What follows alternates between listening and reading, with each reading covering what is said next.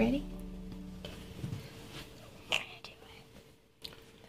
Baruch atah Adonai, Eloheinu melech haolam, asher kiddushanu b'mitzvotav, v'tzivanu lecha ner shel Shabbat.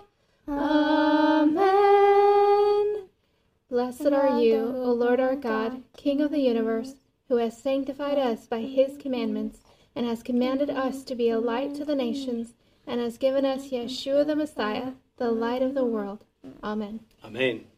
And now the Kiddush, blessing over the cup. Baruch atah Adonai, Eloheinu melech haolam, borei pri hagafen. Amen. Blessed art thou, O Lord our God, King of the universe, who creates the fruit of the vine. Amen. Amen. And now the blessing over the bread.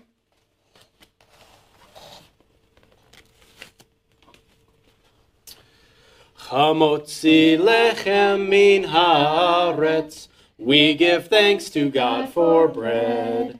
Our voices rise in song together as our joyful prayer is said.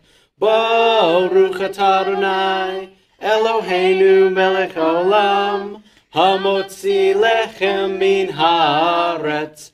Amen. Blessed art thou, O Lord our God, King of the universe, who brings forth bread from out of the earth. Amen. Amen. All of that.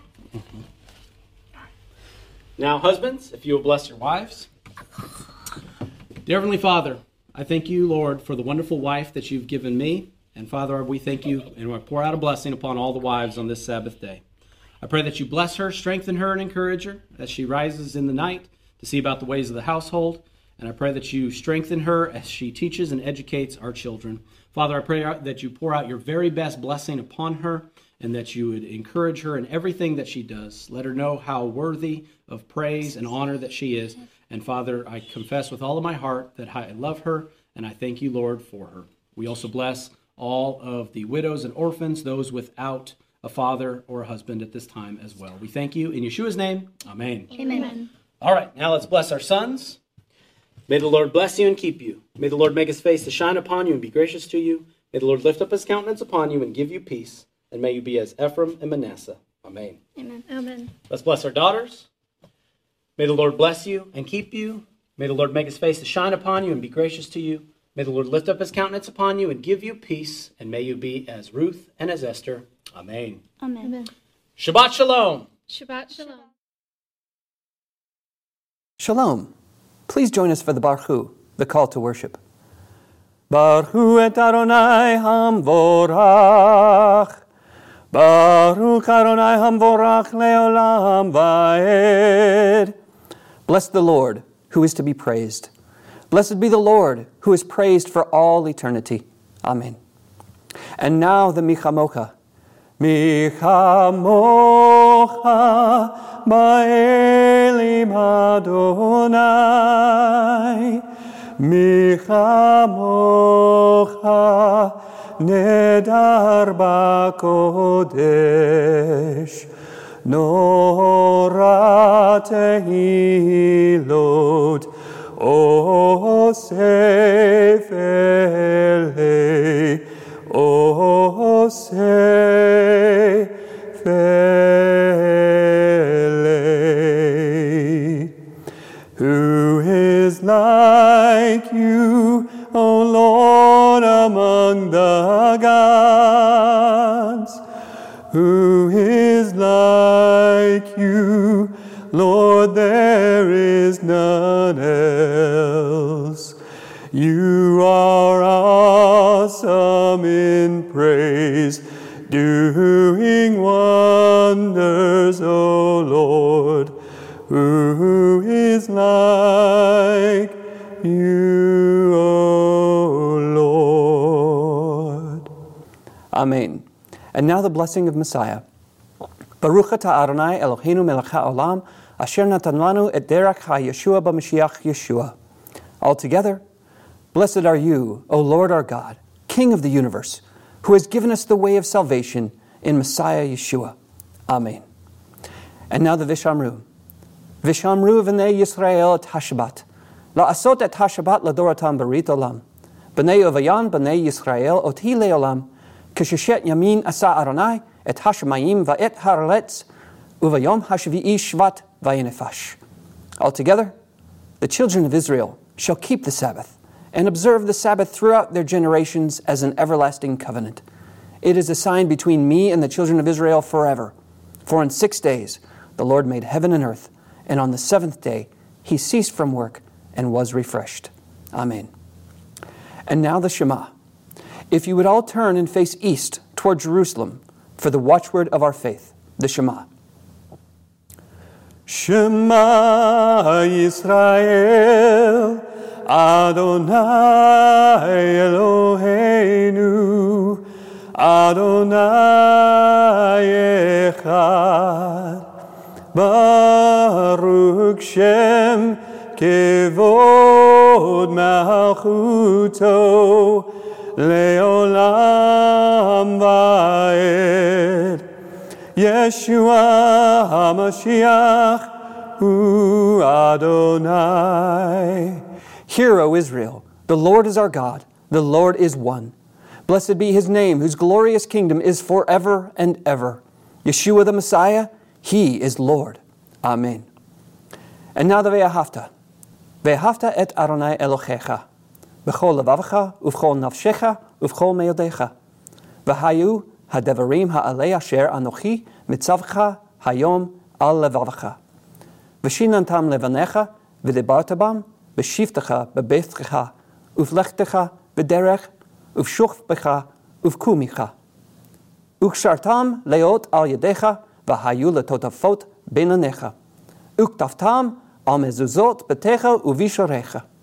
Altogether, and you shall love the Lord your God with all your heart, with all your soul, and with all your might.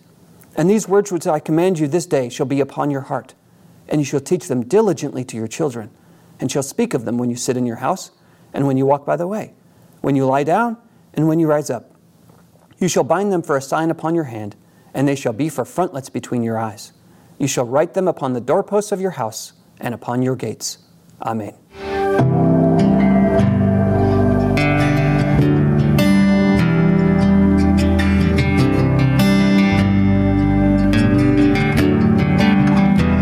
I count on one thing, the same God never late, working all things out. He's working all things out in the waiting. The same God who never late is working all things out. He's working all things out. Yes, I will lift you high in the lowest valley. Yes, I will bless your name. Yes, I will sing for joy when my heart is heavy all my days. Yes, I will.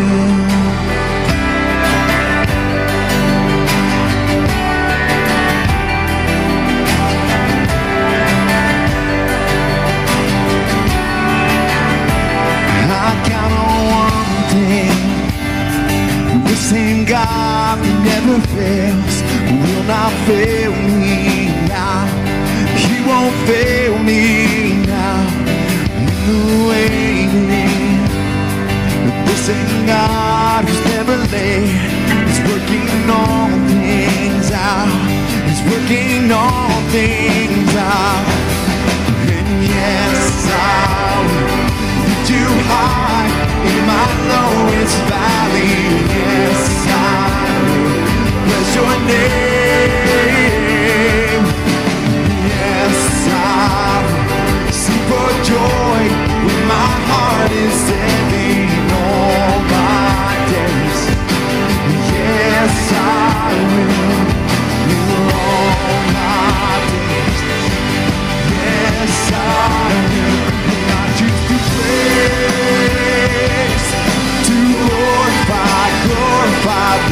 above all names.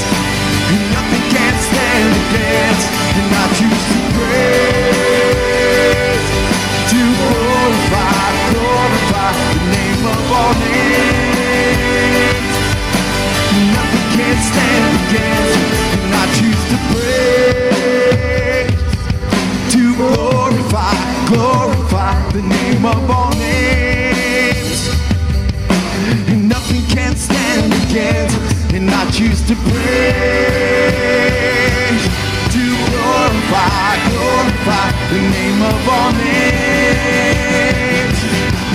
Nothing can stand against. Yes, I will lift you high with my lowest valley. Yes, I will bless your name. Yes, I will sing for joy when my heart is heavy all my days. Yes, I will for all my days.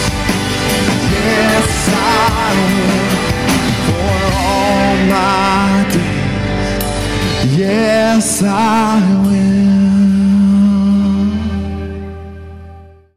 Kimitzion tetze Torah, Kimitzion tetze Torah, Urvar Adonai Yerushalayim. Baruch Shenatan Torah Torah, Baruch Shenatan Torah Torah Le'amo Yisrael Be'kedushato.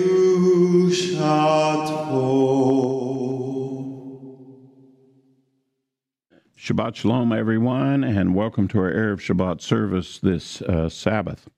This Sabbath, we are in the book of Deuteronomy. We're completing this cycle of the year, and we're at the portion called Kitavo, which is Deuteronomy chapter 26, where it says, "Then it shall be when you enter the land." Kitavo is when you go in or when you enter. And again, if you remember the context of the book of Deuteronomy, Moses wrote this book kind of at the conclusion of the 40 years of being in the wilderness. They're on the brink of getting ready to cross over the Jordan River. And he's doing a thing called the repetition of the law. These are the words that were spoken in the time of what happened in the wilderness and with Israel coming out of Egypt. And he's trying to prepare Israel to go into the land. This particular portion is very direct to that. When you enter into the land, he's giving some instruction of what you need to do when you go into the land. And one of the things he says right off the bat here is he talks about when you go in, you need to take some of the product of the land, some of the fruit of the land, some of the produce of the land. In other words, what the land has produced for you. And you need to take it, select it, put it in a basket, and take it into the Lord there at the tabernacle and make a gift to the Lord saying, thank you for this land and for what it produces for it. Moses is basically saying, don't forget to thank the Lord once you get in the land. Go and thank him. Have you ever heard anybody pray this particular prayer? They ask God to do something that they really are seriously needing, and then they say something like that, and we will not forget to thank you, or we will remember to thank you, Lord, when you do it. That's kind of what this is all about. It's about connecting thanksgiving with receiving the good things of the Lord. Don't just take and receive, process it and be thankful for it. A person who's not thankful for something they received is probably a person that's demonstrating their character they shouldn't have received it to begin with. But if they are thankful for it, then it was appropriate and it was nice and respectful. And so Moses is instructing them about how to make this gift when they come to the Lord, to the land, when they enter in, to go before the Lord and say thank you. And it's also to make a profession. Let's get it straight, who I am, where we're at, what we're doing. And I want to read to you what this says here, what Moses gave to it. And it's in Deuteronomy chapter 26. Let me begin at verse 2. You shall take some of the first of all the produce in the ground, which you shall bring in from the land, and the Lord your God gives you, and you shall put it in a basket, and go to the place where the Lord your God has chosen to establish his name. You shall go to the priest who is in the office at that time, and say to him, I declare this day to the Lord my God that I have entered the land which the Lord swore to our fathers to give to us. Then the priest shall take the basket from your hand, set it down before the altar in the Lord your God, and you shall answer and say before the Lord your God, my father was a wandering Aramean, and he went down to Egypt and sojourned there, few in number. But there he became a great, mighty, and populous nation, and the Egyptians treated us harshly and afflicted us and imposed hard labor on us. Then we cried to the Lord and the God of our fathers. The Lord heard our voice, saw our affliction and our toil and our oppression. And the Lord brought us out of Egypt with a mighty hand and an outstretched arm, and with great terror and with signs and wonders. And he brought us to this place, and has given us this land, a land flowing with milk and honey. And now behold, I have brought the first of the produce of the ground, which thou hast given me, and you shall sit down before the Lord your God and worship before the Lord your God. And you and the Levite and the alien who's among you shall rejoice in all the good which the Lord your God has given you and your household. What a beautiful thing, to come to the land and to fulfill what Moses said. Remember, Moses is saying to the people, remember when you get into the land and you're starting to enjoy things, gather some of that produce up that you're enjoying now. Put it in a basket. Take it to the priest. Put it before the altar. Sit down, everybody, and acknowledge, who are we? Where have we come from? This is where we're at now. Thank you, for it. You know what I think a lot of messianics that come into the messianic way of thinking are actually doing, whether they realize it or not? They're in an ID movement, identification. Their identification is changing.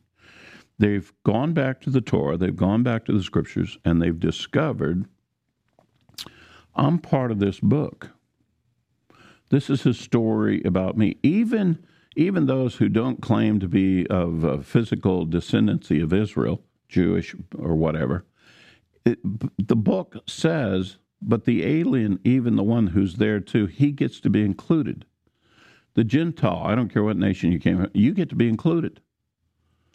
That Israel is made up of the native-born and the alien and the sojourner. They're all together. Well, Paul talked about in Romans, the commonwealth of Israel. All of us are part of Israel. We're part of the kingdom. The promised land has been promised to all of us. All these blessings have been promised to all of us.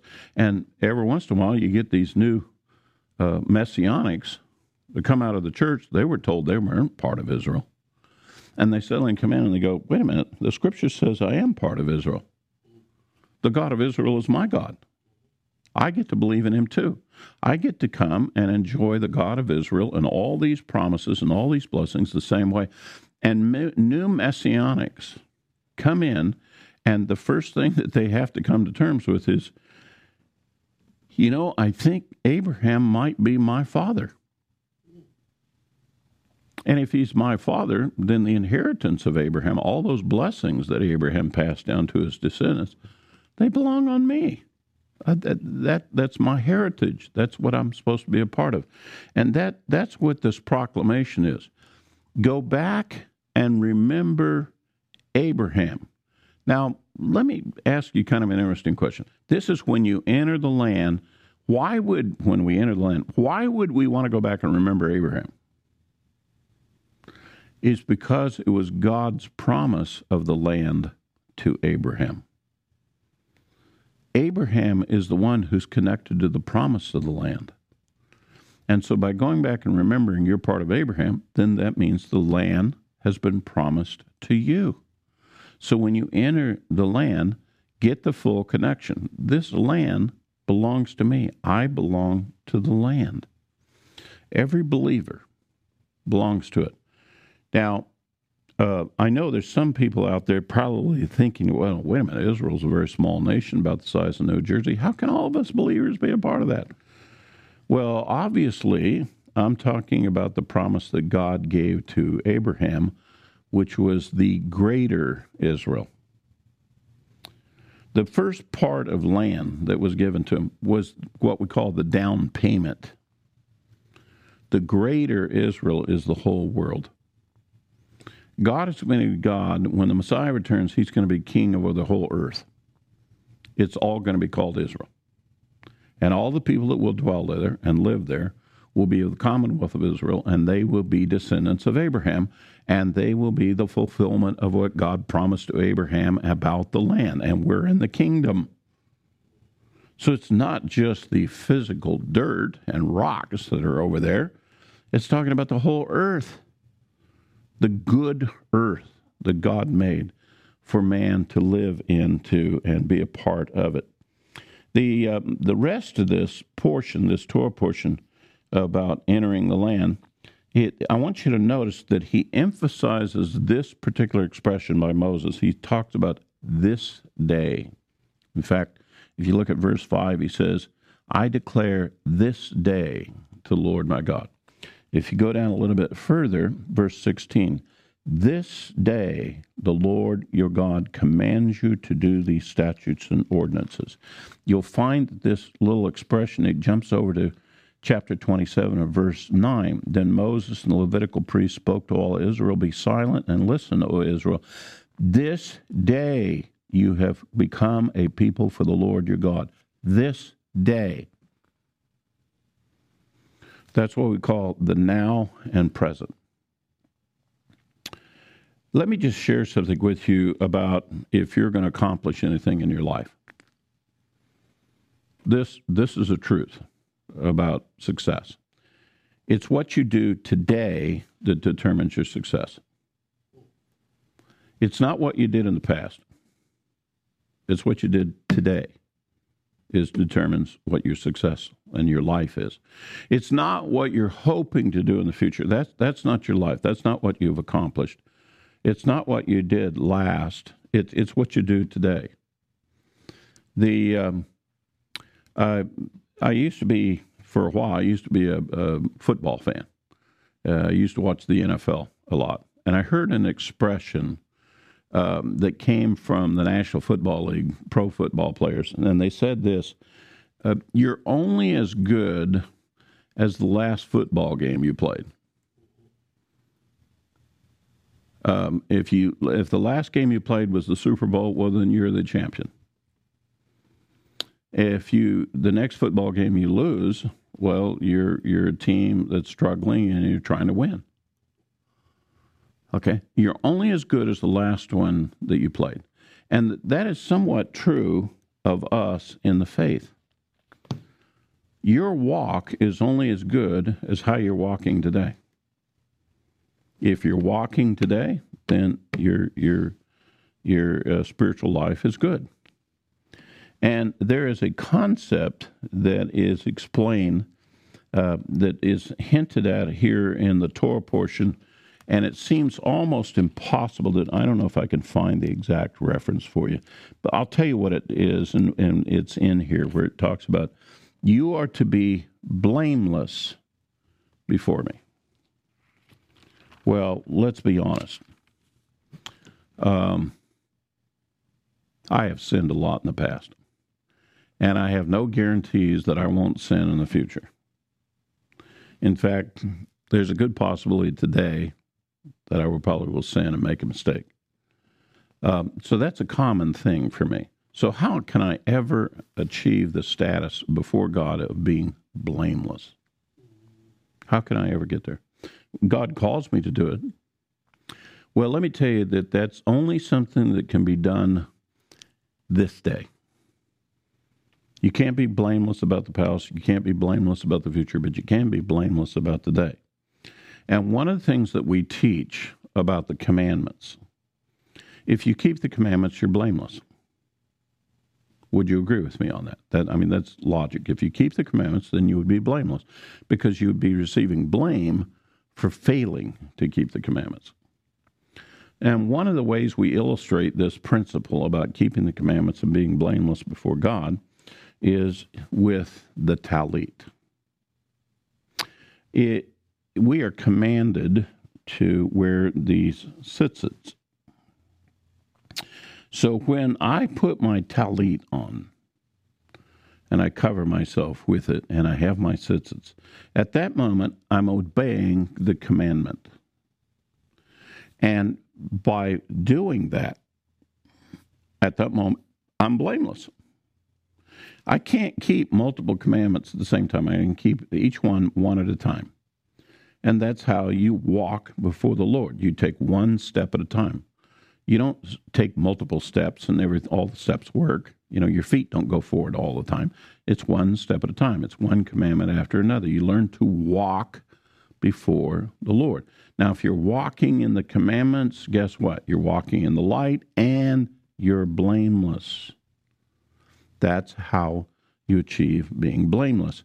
It's what are you doing today? Not what you did in the past, not what you're intending to do in the future, but what are you doing today in terms of where are your feet taking you? Are you walking out the commandments of the Lord? That is the thrust of when you come in to the Lord. Now, I have to mention Deuteronomy 27 and 28. It's an instruction that when they enter the land, that 6 tribes were to go up on this one mountain, which was called Mount Ebal. The other 6 tribes were to go up on a mountain that's near it called Mount Gerizim.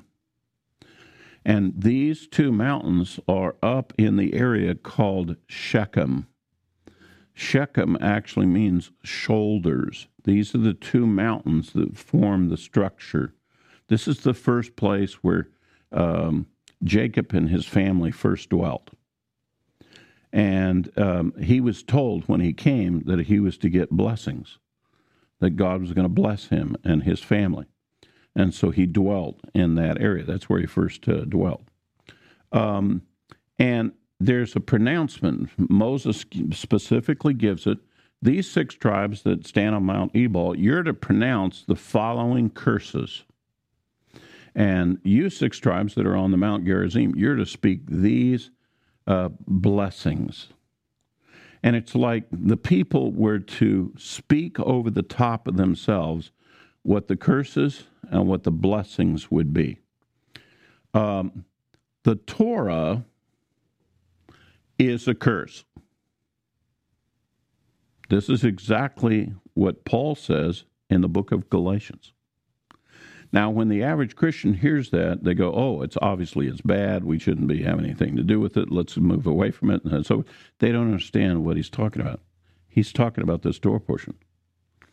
He's talking about the Torah is the blessings and it's the curses.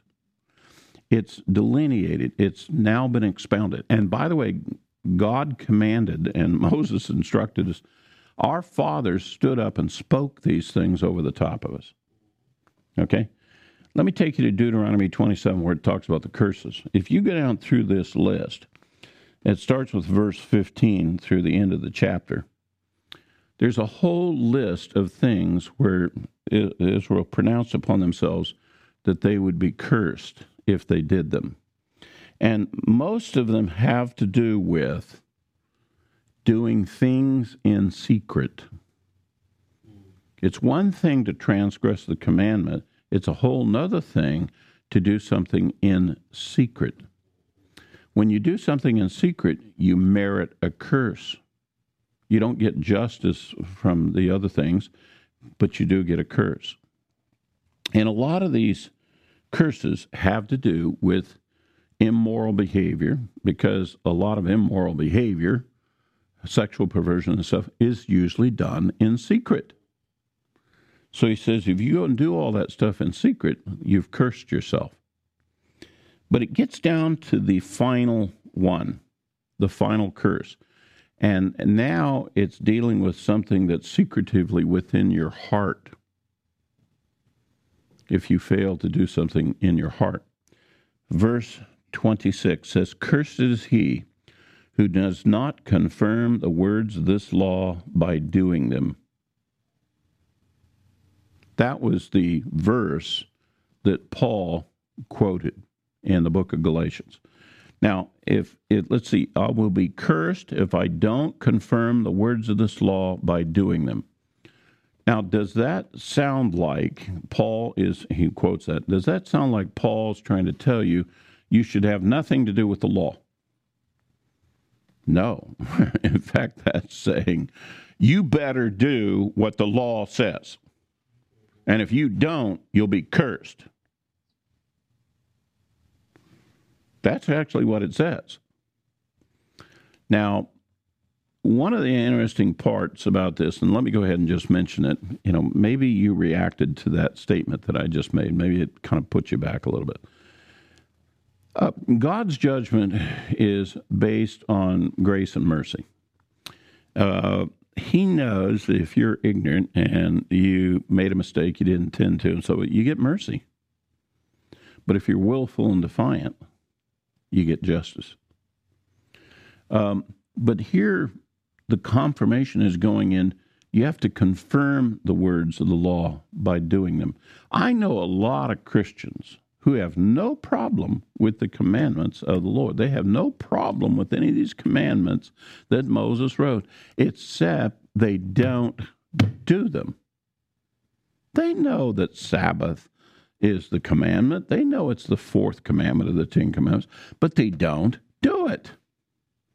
They got excuses. They got explanations. And so, like the fellow who said to me not too long ago, "Oh, I know God has specifically said and forbidden us from eating pig and shellfish and things like that, but I don't keep those dietary restrictions. No, I'm taking my chances on my own." And so forth. Do you understand? He acknowledges that this is the commandment, but he's not confirming the commandment by doing it. You know what came out of his mouth when he said that to me? He cursed himself. He cursed himself. I don't know about you, but I think that's pretty serious. By the way, he's a good man. He's a godly man. He loves the Lord. But he cursed himself. And in this spiritual world, that's serious. We believe in spiritual laws. We believe in blessings and curses. We believe that God is holy and righteous and just. And if he said that, that's the way it is. Why would we ignore that? Why would we think, oh, God's grace will cover me, and then he'll ignore all that other stuff he said before? You really think he's going to forget? You really think he's not going to hold us to it? I don't think so. But we have a lot of people who think in those terms. And equally in Deuteronomy 28, we hear all those wonderful blessings. Now, the blessings is what we want to pursue. Those are the things that we want. By the way, if you look at the blessings, it talks about food, good, clean food, about a safe home. It talks about children, healthy, you stay healthy. Those are the real blessings that God can give to you. Life. He'll give you life to live. Those are the blessings. All right, so let's move to the Haftorahs that goes with this portion. And if you've been following the last few weeks, we are going through what are called the Haftorahs of consolation. That's 7 Haftorahs that are tracking. This is the week of the 6th one, the 6th of the 7 one. And the one that goes with Kitavo is Isaiah chapter 60, beginning of verse 1. in times past, we have talked about fear of the Great Tribulation and fear of things coming. And we're told to be comforted by God and fear not and be strong and courageous and so forth.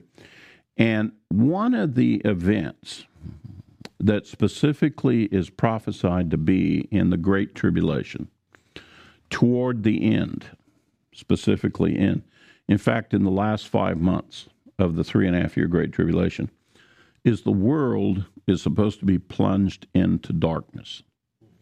This is the 5th trumpet, and there's a plague that corresponds with it as well, in which the world is put into darkness. It's like the darkness that came upon Egypt before the death of the firstborn. And it clearly shows that the world is dying. In fact, scientists today will tell you that if the world was ever plunged into darkness for 4 months, the entire planet will go extinct. Everything and everybody will die. Well, this prophesied darkness is 5 months. And it is true. At the end of the Great Tribulation, everybody's going to understand nobody's going to make it. There's no way to extend, outlast it, to, survive. If God doesn't come back and deliver us, nobody is going to make it. In fact, specifically, it says that when God does come back, he cuts the days short so that all flesh doesn't die because they're on the brink of dying, for it. Now, so with that said, there is this darkness. Here is the Haftorah of consolation that is dealing with the most, in fact, it's described as the final days of indignation in the Great Tribulation. The worst part of the tribulation is this last 5 months, and when the darkness comes. So here is the Haftorah of consolation, and it speaks directly to this.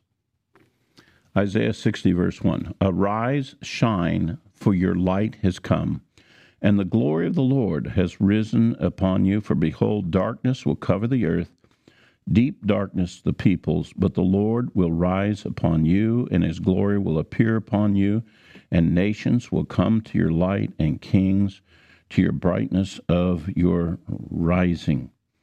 Verse 4, lift up your eyes around about you and see. They all gather together.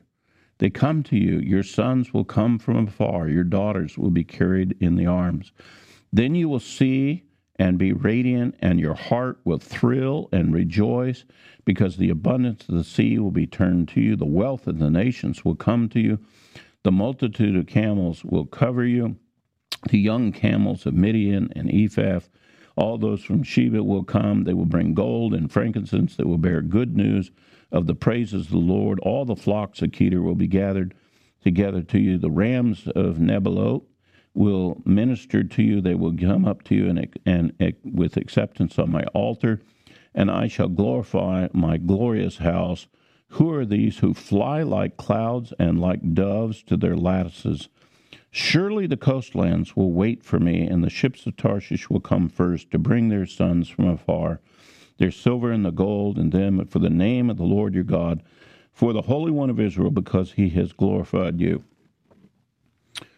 It's talking about Israel. It's talking about the believers in the Great Tribulation. You do realize that when we come to the darkness, the believers, the tribulation saints, won't be in darkness. They will have light. And it will be blatantly obvious to any other mortals that you, who believe in the Lord, you are the ones who are going to inherit the earth. Everybody else is going to be dying, but you're going to inherit the earth. So literally all the nations of the world, everything of value of the earth is going to be coming to you. The whole earth, all of the value of the earth, all flocks, all herds, they're all going to be coming to you. They're going to be given to you because the other people aren't going to be around. Because you have light and the rest of the world is in darkness. Now, I know that sounds fantastic, but it's practical. And by the way, this is what happened back in Egypt. You remember when the darkness hit back in Egypt, 3 days, darkness that could be felt? The Israelites, they had light. They had light in their homes. They could move around. It was the Egyptians that were stuck. They couldn't, they were blind men. But the Israelites had light in their dwelling places. And the same thing will happen to us, the tribulation saints, in the Great Trib, at the final days of indignation, the final 5 months. And by the way, we will quote this verse. On that day, we will quote this verse.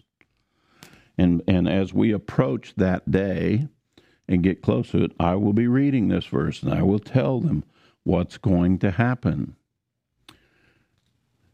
When exactly is this darkness coming? Because this is a very serious judgment.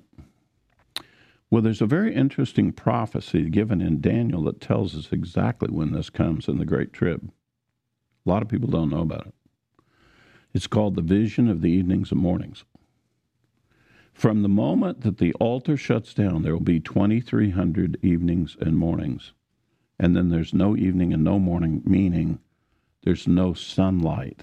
There's no sunrise and sunset anymore. Not until the Lord comes back. And we know there's one sunrise and one sunset every day. So if you start from the day the altar gets shut down and you count 1,150 days, that's half of 2,300. 2,300 evenings and mornings becomes 1,150 days. If you count over 1,150 days, that tells you when the darkness is coming.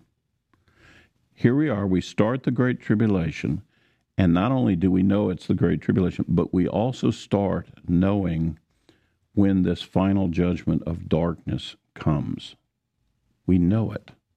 God has given the information to us to be encouraged, to be excited. And oh, by the way, when that happens, he says to us, arise, shine, for your light has come.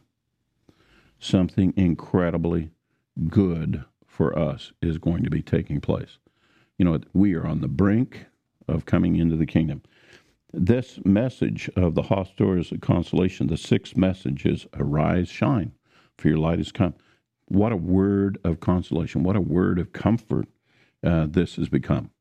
Now, next week, next Sabbath, we will be going through the portion Nitzavim, and we'll look at the very final Haftorah of Consolation in the set of 7 of the Haftorahs of Consolation. Until then, Shabbat Shalom.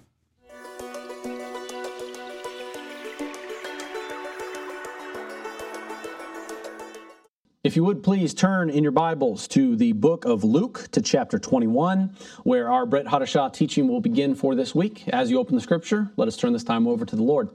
Heavenly Father, we thank you, Lord, once again that we can open your word and that you can speak to us in our lives, whatever situation we might be in, wherever we might be. Father, I pray that every time that we open your word, that you would, your will for our lives would become alive and powerful, and that you would teach us your ways, Father. So we thank you once again for this opportunity to study your word and your instruction. I pray everyone is blessed on this Sabbath day as we dig into the Torah and all of the commandments and instructions that you give to us. Father, we thank you for your word, and we thank you for choosing us from among all peoples, giving us your covenant, and ministering to us each and every Sabbath. We thank you in Yeshua's name. Amen. Luke chapter 21, the very first couple of verses, tells us the little story of the widow's mite, in which Yeshua was sitting with his disciples, and they saw a widow come and make a donation to the temple treasury. And what it is, this is what they saw. Luke chapter 21, verse 1 says this, and he looked up and saw the rich putting their gifts into the treasury. And he saw also a certain poor widow putting 2 mites, or 2 copper coins, as some translations say. So he said, truly I say to you that this poor widow has put in more than all. For all these out of their abundance have they put in offerings for God. But she out of her poverty put in all the livelihood that she had. This is one of the traditional readings for our Torah portion this week of Kitavo, which comes to us from Deuteronomy chapter 26. And it's very interesting why this is one of the traditional readings for this portion. Well, if we go back to Deuteronomy chapter 26, we have the instruction about the children of Israel when they enter into the land to bring a gift to the Lord, to bring a gift before the Levites, and that this was a procedure very specifically that the Lord wanted the children of Israel to bring their first fruits offerings to the temple when the Lord would show the place that he would put his name, and that the children of Israel, after dwelling securely in the land, would bring this gift. This is a very interesting gift. This is one of those what is considered to be a mincha offering, or it's not a sacrifice of an animal, but it's a gift of the first fruits of their land, or of the vineyard, or of the orchard, or whatever land they would take possession of in the promised land. They were to bring this offering. Now, why is this offering so important? Well, first of all, we should always give to the Lord, especially when he commands it. He says, I command you to give me a gift. Let's bring a gift before the Lord. Ultimately, the Lord wants us to, the relationship between us and him, the covenant between us and him, to be a two-way street. You know, the Lord has given all kinds of gifts to us, and in the case of the children of Israel, he's giving them the land of Canaan, the promised land, as an inheritance to them. It's a gift, and it's an exchange between God and his people. And it's all a part of the joining and the forming of a covenant between two parties. And that's one of the things that if you have a close enough relationship with somebody that you've given gifts to each other, well, then that's a certain level of a relationship that you might have maybe an acquaintance that you don't give gifts either on their birthday or any other holiday, but you're not close enough to exchange gifts. Well, certain people you are. In the case of a marriage ceremony, that's what the engagement ring represents. The man and the wife, they exchange these rings as a gift, that one gives a gift to the other, and they exchange these things as a sign of their covenant. It's simply just one sign. Imagine if you went to a wedding and only one of them gave the other a ring, and the other one didn't return a ring back to them. Well, this gets kind of a one-sided affair, don't you think? That there's not this mutual exchange. You're like, what kind of marriage is this? That one is less than the other, or there's a difference or a distinguishing a difference between the two, that one gets a gift and the other does not. See, and that's why the relationship between us and God has to be a two-way street. So God giving the gift of the land to the children of Israel, they have to return a gift back to them. Well, it's very fitting that gift back to them was out of the abundance and out of the blessing of God giving the land to the children of Israel. So bring me the first fruits. Bring me the result of the vineyard that I gave you. Bring me the result of the orchard or the field and bring one basket. That's all God is asking for back here in Deuteronomy chapter 26, that each one is to bring one basket of an offering before the Lord. This is not much. This is not going to hurt the abundance and anything, but ultimately somebody might look at that and just say, well, I have this field and it's like I want to get the most bang for my buck and I want to sell every bit of it that I possibly can. But the Lord says, no. Bring me something. Bring me a part of it. And this is all about the nature of us in our relationship with the Lord, and to bring those gifts, especially in the ways that God has commanded a gift to be brought to him.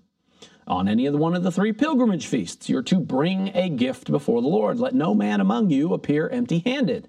And so anytime that somebody would go to the temple to worship the Lord, they were to not come empty-handed as well. Now, back to the story of the widow's mite, when it says that, look, she had 2 copper coins. It was the equivalent of pennies in this day, and in this day and age, pennies aren't worth very much anymore. In fact, the U.S. Mint loses money on pennies every single year because the copper that a penny is minted on is worth more than the resulting coinage that is produced. So the whole idea of the value of what this woman actually gave, ultimately any onlooker would just be like, well, that's not much. That's not much, or that's not worth anything. But the Messiah, of course, knowing the woman's circumstances, he kind of had that ability to know that because he knew the woman at the well. He knew how many husbands that she had. And he can look at this widow donating to the treasury, and he knows how much money she has. And he knows that this was her livelihood that she was bringing before the Lord. Whatever those 2 copper coins could have bought for her life to sustain, whether that was for bread or food or for whatever else she might have needed in her life, she was coming and bringing a gift before the Lord.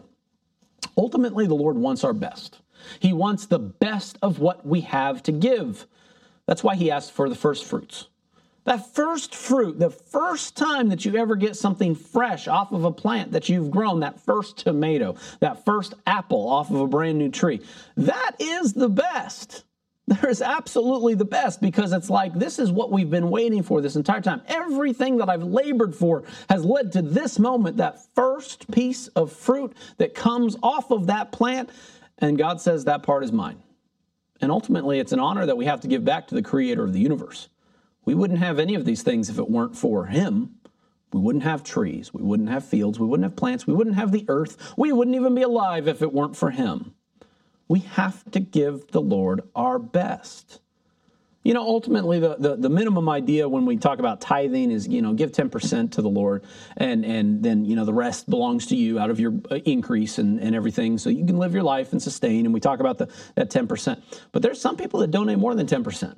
There's some people that donate even more, or by faith put their money into something that, or any other product they produce or whatever, and they on faith give more to somebody than is necessary.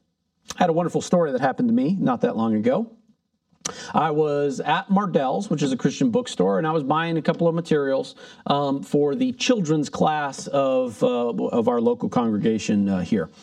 And I went there to lay down some stuff, and I put it all there and was getting ready to do a purchase. And some guy came up behind me, and he said, "I'd like to buy that for you." And that never happened to me. I've heard stories about this happening in certain people, and you might see some viral videos about it. If somebody offering to buy somebody's purchase, whether it's at a grocery store or otherwise, and it never happened to me, and he did this for me. I don't know why it was me. Now, I certainly had the means, and I was ready to make the purchase, and I double checked, and I all everything, and I thanked him, and the man's name was Jerry, and it's like, and I said, "I'll pray for you, your family," and he said, "The Lord loves you and bless you," and all these things, and it was this beautiful exchange of him not even knowing me, but was paying it forward to something to be a blessing to somebody else. And it was emotionally a wonderful experience. I immediately, got on the phone, started texting friends and just say, "Hey, check out what just happened to me," and things. And I told him, I'm going to pay it forward. So I haven't done that yet, but at some point I want to look for that opportunity to give more and to give to something or a cause or a feeling, or just be led of the Spirit to give to somebody who is in need. That's ultimately what the Lord wants us to do, is he wants it to stir in our hearts to do good for someone.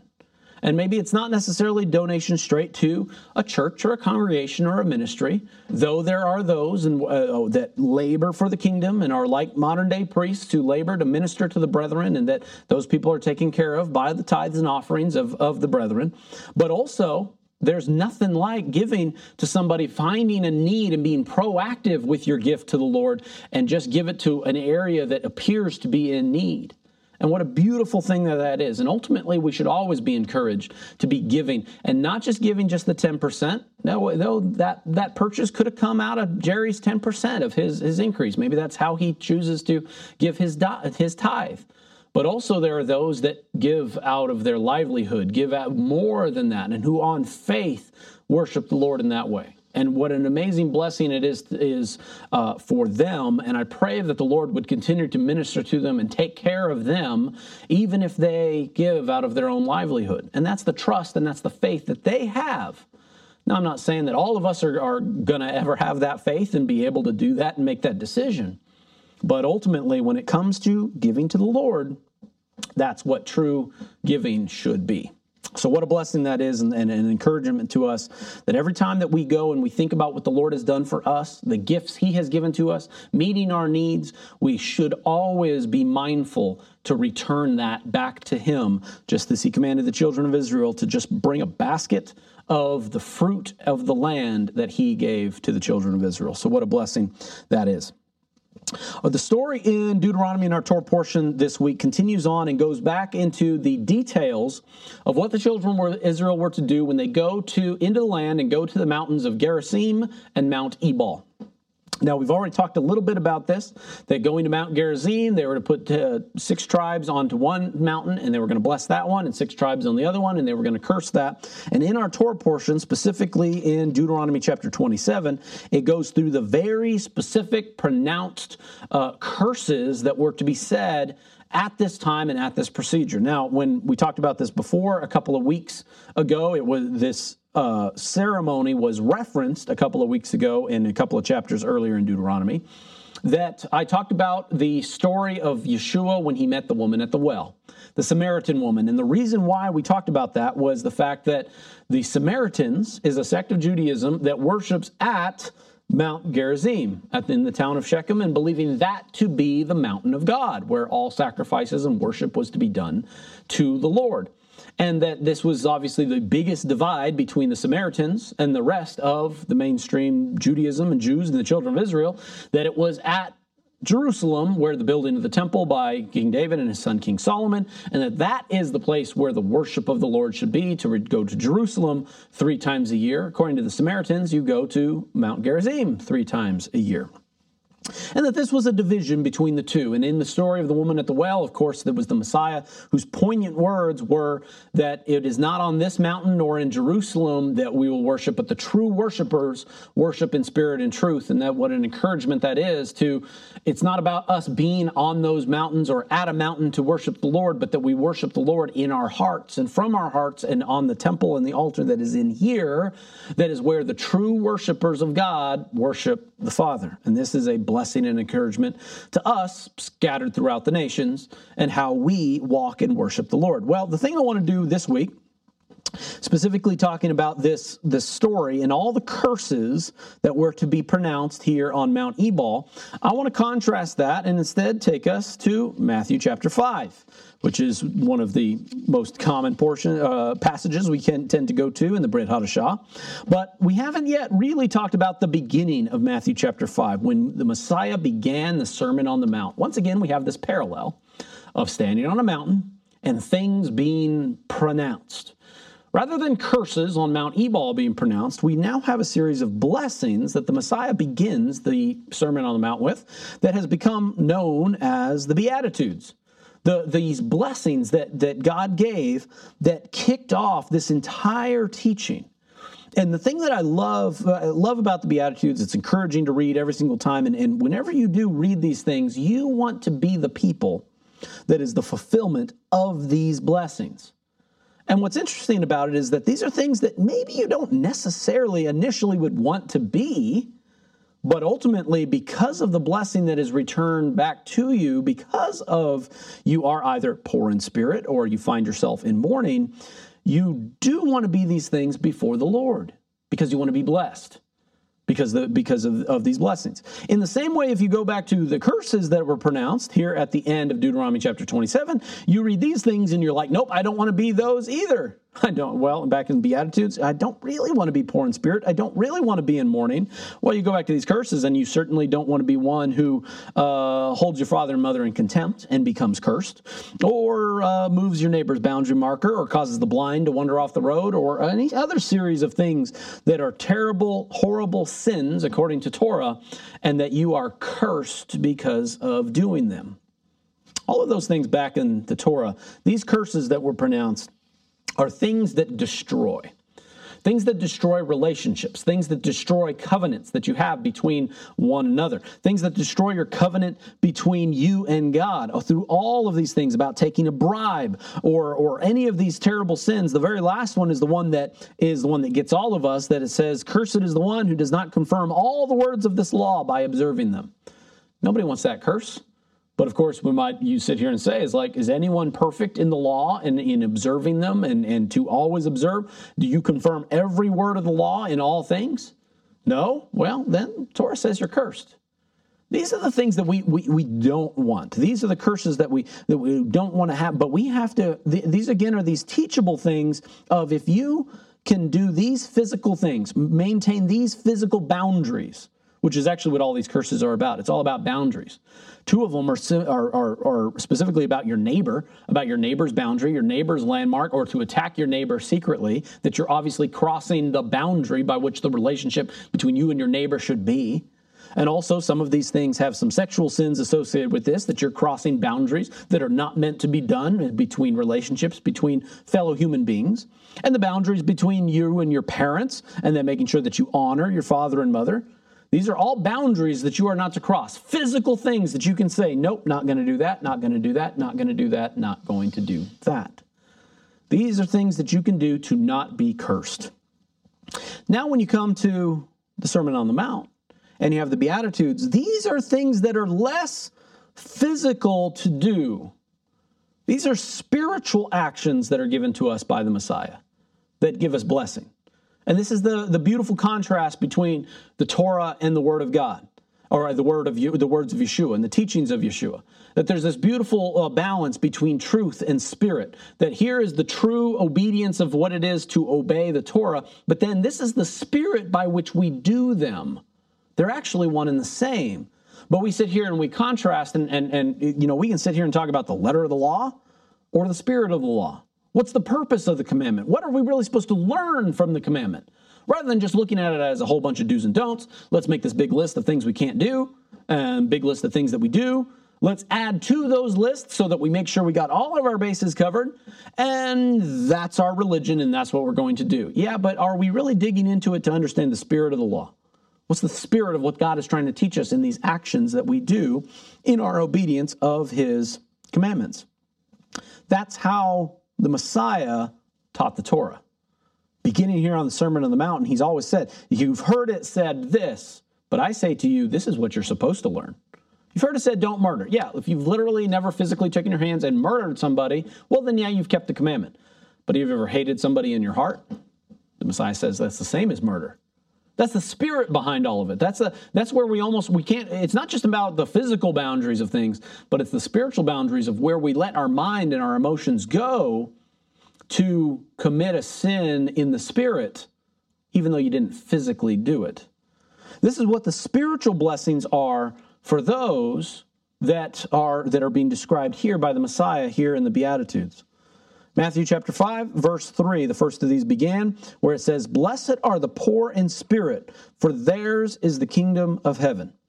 Receiving the kingdom of heaven, it's like, what a beautiful, who wants to go to the kingdom of heaven? I do. We all want to go to the kingdom of heaven. Where's the kingdom of heaven? We don't really know. It's the spiritual place. Is the kingdom of heaven come about here on earth? Or is it this place with golden streets and pearly gates? And what is the kingdom of heaven? Many people have speculated what it is. It's the spiritual thing, it's the spiritual idea of paradise, where we want to go. Blessed are the poor in spirit. Wait a minute, I thought we were supposed to be lifted up in spirit. It's like, no. Sometimes those that are the humble, the meek, those that are less than, those are the ones that will actually be given the kingdom.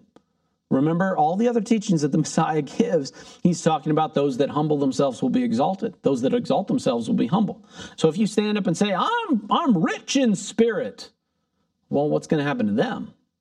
That's not to say that they won't be in the kingdom, but are they really going to be the inheritors of the kingdom? These are things, well, once again, you look at that and you're like, poor in spirit. Why do I want to be poor in spirit? Well, the thing is these are words that lift up. These are words that encourage. These are, when somebody is in pain, when somebody is in suffering, these are the words that lift them up and say, blessed are you who are poor in spirit. This is why when it comes to the teaching of the gospel or being a good Christian, this is why you go to the people who need to hear something, that bit of encouragement, that word that comes from the Lord, and you're lifting somebody up out of the ash heap and bringing them and giving them equity in the kingdom of God, and you include them in all of the blessings. This is evangelism. This is what God was intending for all of mankind. If there is a religion, which there's a lot of them, that do no evangelism, that do not reach out to help those who are in need, and do not see the blessings they have from the word or whatever holy writ or holy scripture they follow, and they have these blessings, for them to think that those are isolated and only for them and not supposed to go to somebody else, then that's a very selfish religion. That's a very, very isolated religion, that it's not that they don't want they have the blessing, God's given them blessing, and then somehow you think that God shouldn't then bless somebody else, maybe with the same blessings. When you are blessed, you go and you share it with somebody else, because out of the abundance of what you have been given, share with those that are in need. This is the instruction through all of Israel to not forsake the stranger among you. For you were strangers in the land of Canaan, Abraham was. You were strangers in the land of Egypt, as the children of Israel were. And then they're saved, and it's like, but don't forsake the stranger that's among you. I'm trying to teach you this. Share out of the blessings that you have and give to those that are in need. That's why the words and the teaching of Yeshua and being a good Christian is about going and helping those that are in need. If you're not doing that, if that's not an active part of your faith or your religious walk, then you are that isolated religion. That where it's like you have the blessings and you're good that you met and you don't really care about it going to anybody else. Now look, not everybody is called to be an evangelist. There's different offices of ministry, and there's teachers and pastors, and it's one of the offices of ministry, but ultimately the entire body of Messiah operates with all of them, where we need the teachers, pastors, evangelists, prophets, and apostles all working together to edify the body. We can't just have one doing one job and that's it. We all have to be working and serving. That's ultimately the entire nature of God and what we are taught through the Scripture and through the Bible is to lift up those and to do good. Through Abraham and his seed, all the families of the earth will be blessed. It's not isolated to just one particular group or just Abraham's seed that is blessed. All the families of the earth are to be blessed by the words. That's why we go to those that are less than us or less fortunate than us, and we bring them along with us. Those are the poor in spirit. Blessed are those who mourn, for they shall be comforted. When you've lost something, it's like, again, these are the words, be blessed. And they are blessed, because here's the thing is when you have the opportunity to mourn, that means you still have life. You might be overcome by the emotion that some loved one has passed away, but you still have the life that God has given to you, and that is a blessing. And be comforted, and in all these things. Again, these are just these beautiful words that are encouraging. So if you don't have a plaque of the Beatitudes, this is why this is kind of, this sometimes is considered to be a little bit Christianity 101.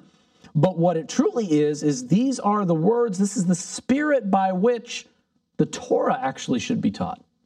Because remember, Yeshua said all of these things before he started teaching about Torah, before he started talking about commandments and eye for eye, and talking about loving your neighbor, and that's all teaching out of Torah. This is how he prefaced it. This is the thing that we need to do first and foremost before we get to the time of teaching about the commandments of God, is lifting up those who are the humble among us and encouraging them. Blessed are the meek, for they shall inherit the earth. Blessed are those who hunger and thirst for righteousness, for they shall be filled. That's the one where it's like we need to be encouraged to do righteousness, to do good, and to hunger for it. As just like if you're really hungry and you go and you find something to eat, that we should be hungry to do what is right in all circumstances and all situations. Sometimes you feel like you're satisfied. Sometimes you're hungry, you eat, you're done, and then you sit and you relax and you're good. But ultimately, righteousness is not something that we should ever be satisfied in which that we've done enough of it. Righteousness is something that we should live by. Such was the testimony of Abraham when it said, when God said of his friend Abraham that he is one who does righteousness and justice. That hope, I would pray that would be our testimony in everything that we do, in every decision that is made. We should hunger and thirst and seek out righteousness, and then we shall be filled. Now, filled with the blessing that we're sort of seeking, that we won't feel empty at all. We'll feel like we've done good. We will be encouraged and blessed and strengthened in our own lives. Our spirit will be lifted up when we do what is right and what is good for others. Blessed are the merciful, for they shall obtain mercy.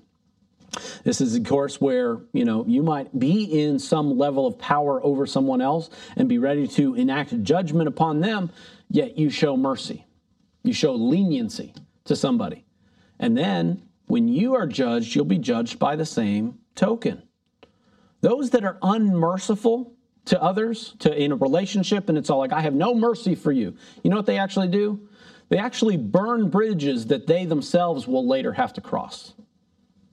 They themselves will be judged at some point in time. Maybe not now, maybe not tomorrow, maybe not for a bunch of years, but at some point we will all be judged. All will find ourselves standing before the Lord at the judgment seat, at the house of judgment, for the Lord to decide, and all will have to give an account.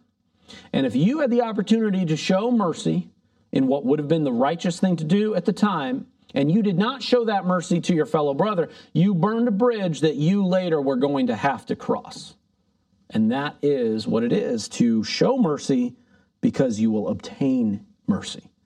This is one of those shares and exchanges that we have to do and exchange with one another. Blessed are the pure in heart, for they shall see God. Pure in heart, again, we're starting to get into these really spiritual things of, we can all sit and just debate on what the opinion of is, what is it to be pure in heart? I think one of the things the way my opinion is on the matter is, it reminds me of a child. It reminds me of the innocence of a child. It reminds me of the fact that it's a heart that is young, healthy, clean, pure, and it's ready to just do what it's meant to do. As we grow older, our heart gets a little dirty. We eat a lot wrong things, we build up some cholesterol in there, and suddenly our heart isn't as clean as it used to be. It's not as pure as it used to be. Now, that's a physical analogy, of course, of, when you eat the wrong things and you build up the possibility of getting a heart attack here, which is literally the biggest killer in the world, is literally having an unclean heart, with cardiac disease being the biggest killer in the world, statistically. That's a physical example of a spiritual concept. That ultimately our heart, what comes from our innermost being, must be, again, what is pure, what is clean, what is righteous, what is beautiful. And that when we get a little crusty on the edges is when we start to lose some of that. And so we have to have that pure heart, have a clean heart, because then you will see God. What does God always say about his presence? That his presence will not be in a place that is unclean.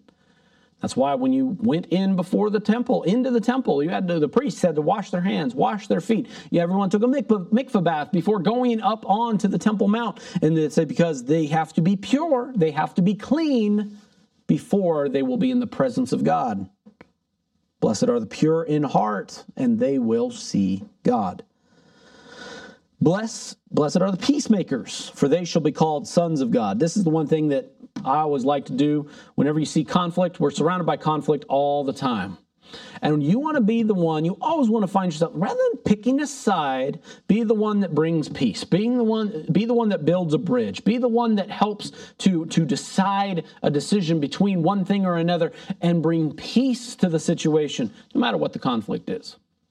Children try to do this growing up when they see their parents arguing, and there's sometimes that there'll be a little child that will come up and just be like, Dad, Mom, please stop fighting. Maybe they're old enough to actually start negotiating, and then the parents feel horrible that their own child has to negotiate, this conflict between them. And sometimes that usually is the thing that brings about the resolution of the conflict. It's because there was a peacemaker involved. Now, children it shouldn't be the responsibility of children to be the one who resolves those kind of conflicts. We all should be peacemakers among us. We all should be the one that tries to diffuse the conflicts, to not have anything turn against one another. We need to be careful to maintain those things and to be the ones that bring about peace. Because if you are, then you'll become sons of the living God. Then that shows how you are in the family of God. And the last one, blessed are those who are persecuted for righteousness' sake, for theirs is the kingdom of heaven. Where it says, even when things happen to you, when you've been beaten down, when people persecute you for following God, for being a believer, you will be an inheritor of the kingdom of God. That's the blessing that comes upon us, so that even though we follow, we walk this lifestyle, and even though other people might say something against us, think we're crazy for believing in God or following commandments that were written thousands of years ago and being persecuted for doing those things, ultimately the blessing comes from the Lord. All those things still come from the Lord, that we would be the ones who would inherit the kingdom. These are the blessings and the Beatitudes that are here for us to be encouraged and to be strengthened. And these are the blessings that came from the mountain, spoken by the mouth of the Lord. At the end of our Torah portion, in Deuteronomy chapter 29, at the first couple of verses, leading into next week's portion, which begins in Deuteronomy 29 at verse 10, there is one little sort of phrase that is described about the children of Israel here that in all of the covenant that is being given to them. If we go back to Deuteronomy 29 and we read this, and it says, starting in verse 2, it says, Moses called all of Israel and said to them, you have seen all the Lord did before your eyes in the land of Egypt, to Pharaoh and to all his servants and to all his land, the great trials which your eyes have seen, the signs and those great wonders. Yet the Lord has not given you a heart to perceive and eyes to see and ears to hear to this very day. And I have led you 40 years in the wilderness. Your clothes have not worn out on you, and your sandals have not worn out on your feet. And you have not eaten bread, nor have you drunk wine or similar drink, that you may know that I am the Lord your God. And when you came to this place, Sihon, the king of Heshbon, and Og, the king of Bashan, came out against you in battle, and we conquered them. And he's describing these great things that they have seen. Yet the children of Israel that wandered in the wilderness were ones that were not given eyes to see and ears to hear, even though there were things they saw, and even though there were things they heard. This is ultimately a greater prophecy for those that more teaching was going to come. That yes, we have the example of what the children of Israel did and what they saw and what they experienced. But they did not perceive truly what was happening.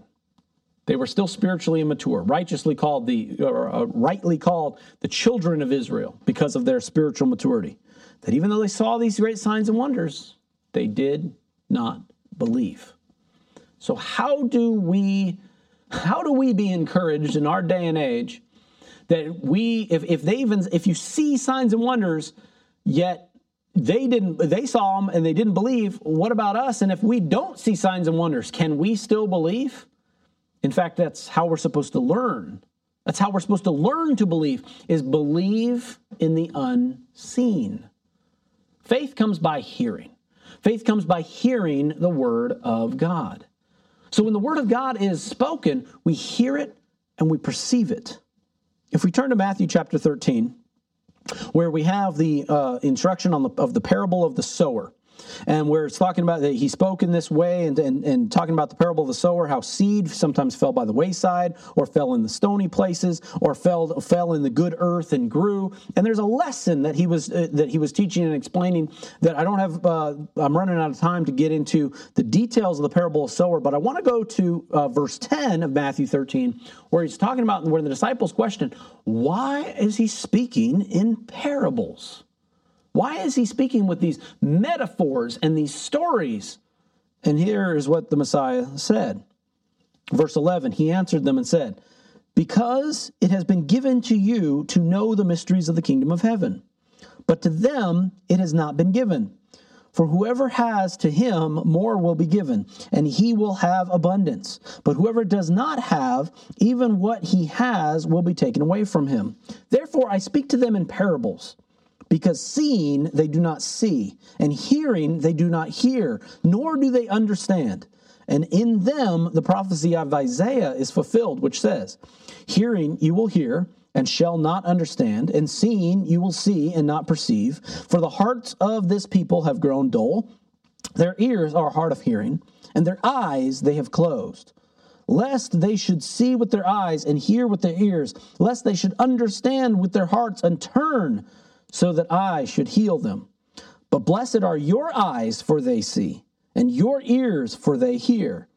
And for assuredly I say to you, that many prophets and righteous men desire to see what you see, and did not see it, and to hear what you hear, and did not hear it.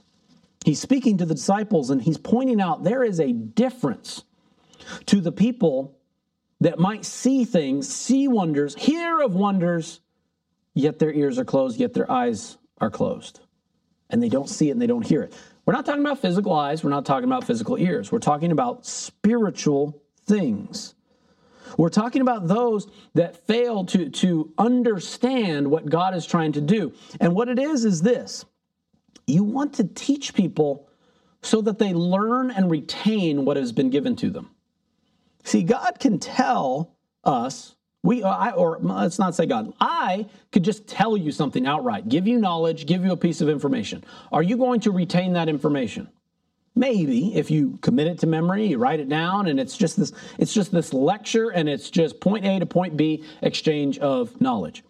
What if instead of me telling it to you, what if I give you an example of something a story that you hear, and then you start running through your head all the possibilities and the examples, and then suddenly through the course of the story, you learn it and you come to the revelation of what I was trying to tell you without me straight up telling you.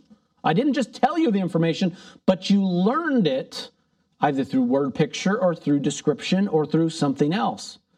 Suddenly that thing that came into your mind, that filled your brain with some bit of knowledge that you learned on your own, that is something that is retained.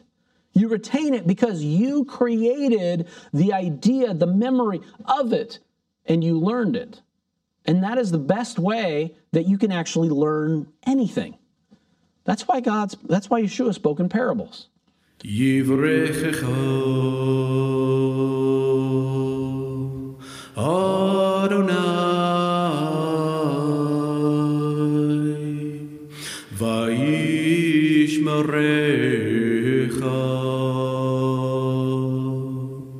Yair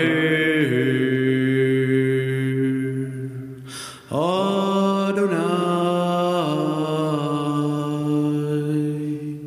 Panav Ilacha Vichunecha Yisa Adonai Panav Ilecha Vayasim lecha, lecha, shalom. B'shem Yeshua HaMashiach, Sarcha Shalom, Shalom. May the Lord bless you and keep you. The Lord make his face to shine upon you and be gracious to you. May the Lord lift up his countenance upon you and give you peace. In the name of Yeshua the Messiah, the Prince of Peace. Shalom.